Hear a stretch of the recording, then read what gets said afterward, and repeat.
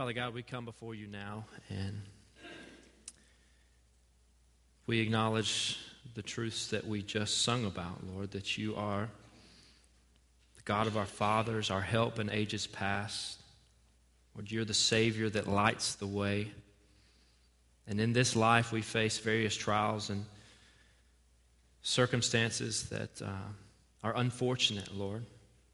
Things like war, or things like disease, a number of things that cause pain and sorrow, Lord. And we especially now remember families and friends of those that have lost loved ones serving our country. Lord, we pray that this holiday weekend, that your presence and your comfort and the peace of Christ that is found in no other place will be especially near to them. Lord, we're grateful for the way that you have blessed us in so many ways, Lord, and blessed us to be a part of this country, Lord. And I pray that we would not take that for granted, Lord. And I pray that more than anything that we would be grateful for the provisions that you've given us in the gospel of Jesus Christ. Guide our time now, Lord, in your word. In Jesus' name I pray. Amen. Well, Memorial Day sparks various thoughts for various people. For many, it means cookouts and fireworks. For others, it is the beginning of a summer break and the opening of local swimming pools for the very first time of the year. Still for others, it is a time of grieving and remembrance over the loss of individuals, men and women who have served our country. And Memorial Day, as the name suggests, is a national holiday in which we remember the men and women who have died serving in the United States Armed Forces. And those of us that are citizens of the United States of America and enjoy the privileges of that citizenship owe grateful remembrance to all of those who have served our country. But for Christians, those whom we gratefully remember is even broader. And in the pages of Scripture today, we will see one individual, the Apostle Paul, who beautifully expressed grateful remembrance of a certain group that all of us as believers, as Christians, owe grateful remembrance to. And we'll be looking at Philippians chapter 1 this morning, so I would invite you, encourage you to open your Bibles to Philippians chapter 1. Remember, Galatians, Ephesians, Philippians, Colossians. We'll be beginning in verse 3 of Philippians chapter 1. And this is how God's word reads there. This is Paul writing to the church at Philippi. And he says in verse 3, "I thank my God every time I remember you. In all my prayers for all of you, I always pray with joy because of your partnership in the gospel from the first day until now. Being confident of this, that he who began a good work in you will carry it on to completion until the day of Christ Jesus." People bond over similarities. You know this. If you like sci-fi movies, then you probably have no problem sitting down and talking for hours with someone else who likes sci-fi movies.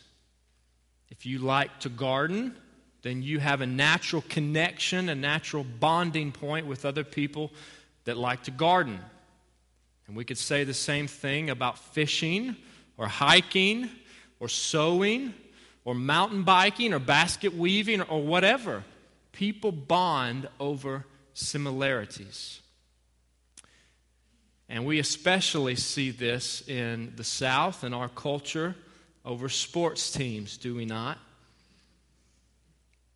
For some reason, it's very easy for us to naturally connect with to bond with people that are just as crazy about the outcome of a particular game or season as we are.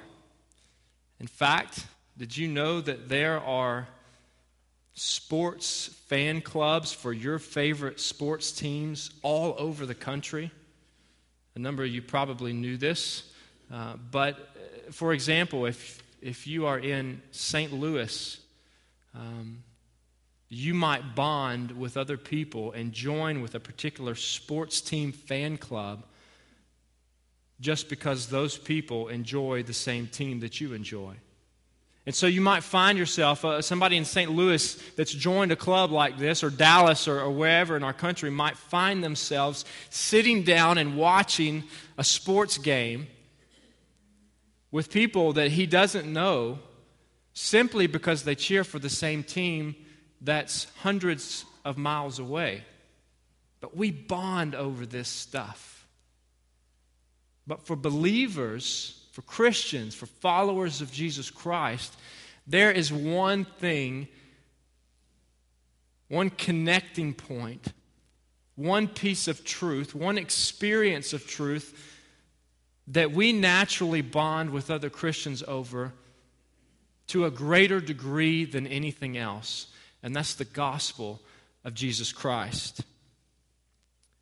The gospel is the center of fellowship for believers.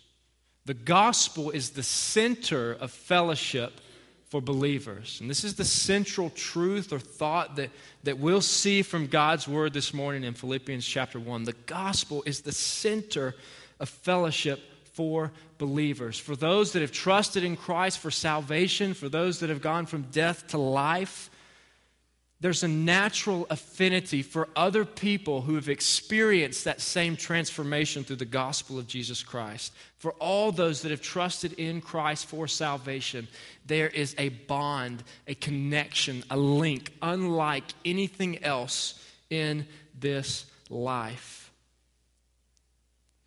And this is the truth that the Apostle Paul was getting at in Philippians chapter 1. And this is why he could say and write what he did in verses 3 and 4. That I thank my God every time I remember you. In all my prayers for you, I always pray with joy. And in a similar way to the way that we gratefully remember those that have served us by serving our country, we gratefully remember all who have bonded together over the gospel of Jesus Christ. And we thankfully can remember one another before our God in heaven. And we see right here in verses 3 and 4 that God has blessed us with fellow believers. God has blessed us, all of us in the church, with fellow believers. The church, the gathered people of God, is God's design. It's not ours. And so because it's His design, we don't participate in church because, like these other clubs or fan clubs or like interest groups, because there's something in it for us. We participate in church because it's God's design. And thank God that He has designed the church in a way that worships Him, that glorifies Him, and that gives us a connecting point of fellowship with other believers. God has blessed us with fellow believers. And it's important that we understand what it is to be a part of the church. It's important that we understand what it is to be a part of this church. And so we're looking this fall at doing a class on who we are as the church. What does it mean to be part of the church? What does it mean to be part of an evangelical church? What does it mean to be part of a Southern Baptist church? What does it mean to be part of Meadowbrook Baptist Church? God has blessed us with other fellow believers in the church, and thank God that He has not called us to follow Him or to worship Him or to live for Him in isolation. He has joined us together with other believers with various likes and dislikes across the age spectrum, from young to old, men and women, boys and girls, that can come together and connect over one piece of truth and transformation that penetrates beyond all of these other things, and that's the gospel of Jesus Christ. And I want you to know this morning that as your pastor, I am extremely grateful for you. I'm grateful to come alongside you and to serve with you people from various backgrounds with different interests, but one commonality: transformed by the gospel of Jesus Christ. And so, like Paul wrote here with the church at Philippi, I want you to know that I have gratefully remembered you in my prayers before God this week. And as often as we remember one another, we ought to thank God for each other. So when we remember one another, when we think about other believers in our church, this church, let's thank God that He has blessed us with each other. One body, following Christ together, knowing Christ together, growing in Christ together. And we see here from this passage that God has not only blessed us with fellow believers, but we see in verse 5 very clearly that we are partners in the gospel. We are partners in the gospel. Look back at verse 5. Paul wrote that he always prayed with joy. Why? Because of your partnership in the gospel from the first day until now. Partnering together for the gospel of Jesus Christ. And the word that's translated here in the NIV as partnership is translated a number of ways in different translations. So if you're using a different translation, it might have a different word. It might say partnership. It might say participation. It might say sharing in the gospel. It might even say fellowship in the gospel. And this particular word here for partnership is most often in other occurrences in the New Testament translated as fellowship in something, the fellowship of believers. In the English Standard Version, rightly caught this nuance in Acts chapter 2:42 when it describes the early church this way. It says they devoted themselves to the apostles' teaching and to the fellowship, to the breaking of bread and to prayer. But here in Philippians chapter 1, I think there's a slightly different nuance being communicated. It's a little bit more than what we probably think of when we think of fellowship. Because when we think of fellowship, we probably think of warm friendship with other Christians, maybe eating fried chicken at a potluck downstairs in the fellowship hall, right? And that's important, that's fellowship. But right here, something slightly more than that is being communicated. It is a partnership, it is a participation. And this particular word used had commercial overtones in that day. So if two guys entered into business together, they were joining together in a fellowship, a partnership. They had shared values that led to a shared commitment together in their business. And the same thing is true for all believers. We have a shared value that leads to a shared commitment that hinges on, that is centered on the gospel of Jesus Christ. Just like this church here in Philippi did with Paul.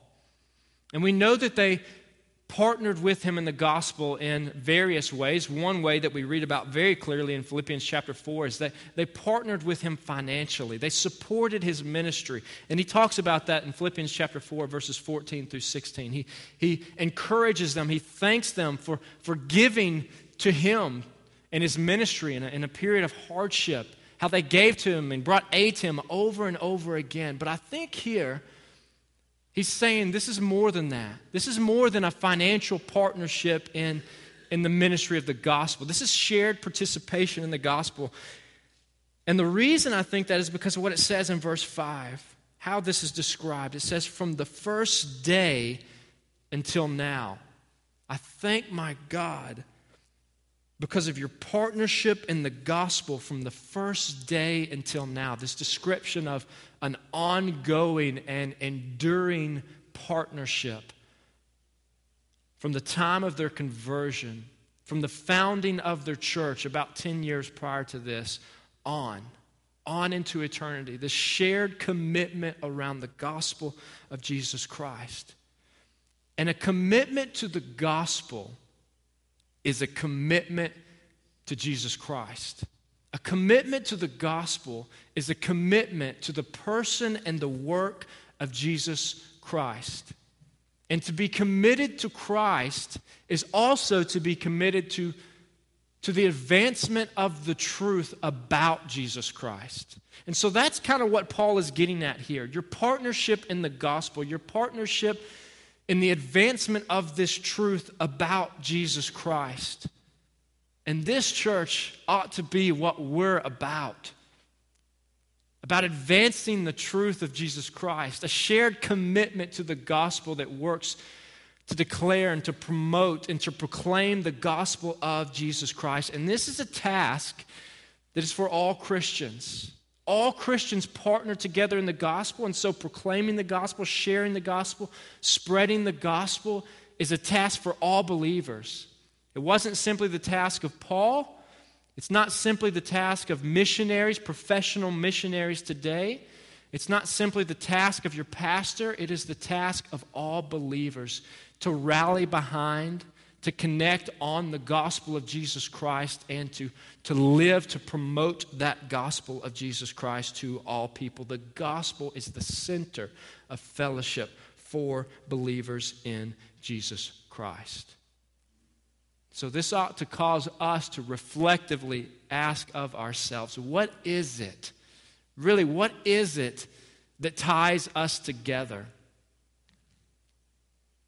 What is it that we talk about most often with each other?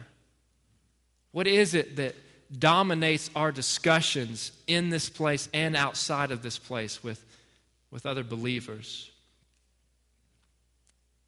Maybe it's some of these things that I mentioned at the beginning, some of these shared interests. Maybe it's work. Maybe it's parenting. Maybe it's the weather.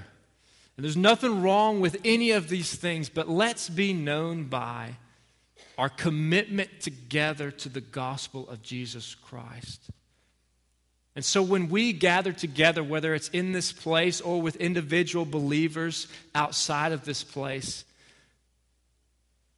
let's continually speak and share the gospel of Jesus Christ.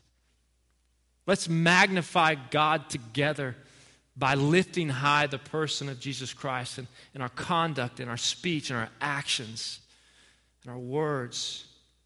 And let's join together in living out this truth in a missional way every day in this world. The gospel is the center of fellowship for believers, and promoting it must be central in all that we do. And if we're left to our own, the sad reality is we will fail miserably at this. But the good news is that we are not left on our own to accomplish this. The reality is that God is working to carry out His mission in the world through us, through the church, through His people. And just like we would fail to, and all have fallen to be right with God because of our actions, because of our sin, because of our disobedience, we would all fail to live out the transformed life that is a result of knowing Christ because of our sin as well. We are grossly inadequate because of our sin. But the good news for us in verse 6 is that our confidence is not in ourselves, but is in God. Our confidence is in God. Look back at verse 6. Being confident of this, that He who began a good work in you will carry it on to completion until the day of Christ Jesus. Our confidence to live lives of obedience to God, our confidence to live out the gospel of Jesus Christ is not in ourselves, it is in our God. God is the one who creates, God is the one who saves, and God is the one who sustains. He's the one that keeps us in the faith. He's the one that keeps us in the fellowship. And we see accounts of this all over the New Testament. We see it in the book of Jude, the short letter that Jude wrote to the scattered church addressing false teaching. We see it at the beginning, talking about Jesus as the one that will keep you. And we see it at the end of that letter. Jesus is the one who will keep you. And thank God that we serve a God who sustains us, who keeps us, not only in the faith, but that guides us and directs us to live out this faith. And notice here how this salvation is described in verse 6. It is a good work in you. A good work in you. That's a description of salvation here. Notice it doesn't say a good work for you or through you or by you. It is a good work in you. It is describing a transformation, a transformed life that is the result of salvation in Jesus Christ. It is the result of responding, hearing, knowing, and responding to the truth of the gospel of Jesus Christ. Biblical salvation always includes a transformed life. Let me say that again. Biblical salvation always includes a transformed life. And this is the reality, the truth that Paul was speaking to in his letter to the Romans. Romans chapter 6, where he's been talking about the grace of God and how salvation is only by God's grace. It's nothing that we can do. It's nothing that we can earn. And he anticipates a certain response to that reality, that because it's only by grace, then why not live however we want to? Because it's not based on our own works. It's based on the grace of God. And he addresses this very, very directly, very clearly in Romans chapter 6, verses 1 and 2. He says, "What shall we say then? Shall we go on sinning so that grace may increase? By no means. We died to sin. How can we live in it any longer?" If you have trusted in Jesus Christ for salvation, then you have died to sin. You are no longer ruled by sin. You are no longer reigned over by sin. You are ruled by Jesus Christ. And that necessarily involves a transformed life, a changed life, a response to the reality of salvation by the grace of God in your life. And because it's by God's grace that we're saved, and because this same grace is the grace that allows us to live a life of obedience to Him, God deserves all the credit and God deserves all the glory for anything good that we do. It's His. When we live a life of obedience, when we do things that are reflective of salvation, of knowing Christ, God deserves the praise, because not only is God the one that saves us by His grace, He is also the one that transforms us into His image by His grace. He who began a good work in you will carry it on to completion until the day of Christ Jesus. So has God begun a good work in you? Has God begun a good work in you? Has He transformed your life because of the saving grace that He has extended to you through the sacrifice of His Son, Jesus Christ, on the cross? Is the gospel center in your life? Do you know Christ? I promise you that this church, other believers in this place, want to partner with you, want to see you as a partner in the gospel of Jesus Christ, so that we can thankfully remember you before our God every time we remember you. Don't wait. Don't wait to turn to Christ for salvation. Don't wait because you see yourself as undeserving or inadequate or not ready. Because the biblical truth is that that none of us are adequate before God. None of us will ever be adequate before God except by the bloodshed of Jesus Christ on our behalf. So turn to Christ today. Today is the day of salvation. It is only by grace that you can turn to Christ. It is only by God's grace that you can live a life of obedience, that you can live out this gospel transformation in your life. But because of grace, you can fully live a life of obedience in Jesus Christ. Let's pray together. Father God, we come before you now and we acknowledge that you are the reason that we have gathered this morning, that you are the Almighty God, Lord, that you have given us your word, that you have given us reason to desire to know you and to live for you and to sing praises to you and to be transformed by the gospel truth, Lord. And I pray that that is exactly what takes place in our lives this day and every day. Lord, I pray that we would turn to you. Lord, that every time that we remember one another, that we remember fellow believers, that we would be able to thank you for them because of their partnership in the gospel from the first day until now. Lord, I pray that you would receive praise in our lives today, that you be glorified in our lives today. In Jesus' name I pray. Amen. At this time, we will respond to the truth of God's word, and you respond however God leads you. If you've trusted in Christ for salvation, and we don't know that as your church, as this church, come and let us know that now. If you have questions about what that means for you, then you come and talk with us now. Maybe God is leading you to be a part of this church, to partner together with this church, Meadowbrook Baptist Church, for the proclamation of the gospel. Then you come now as well. You respond however God leads you. Let's stand and sing together.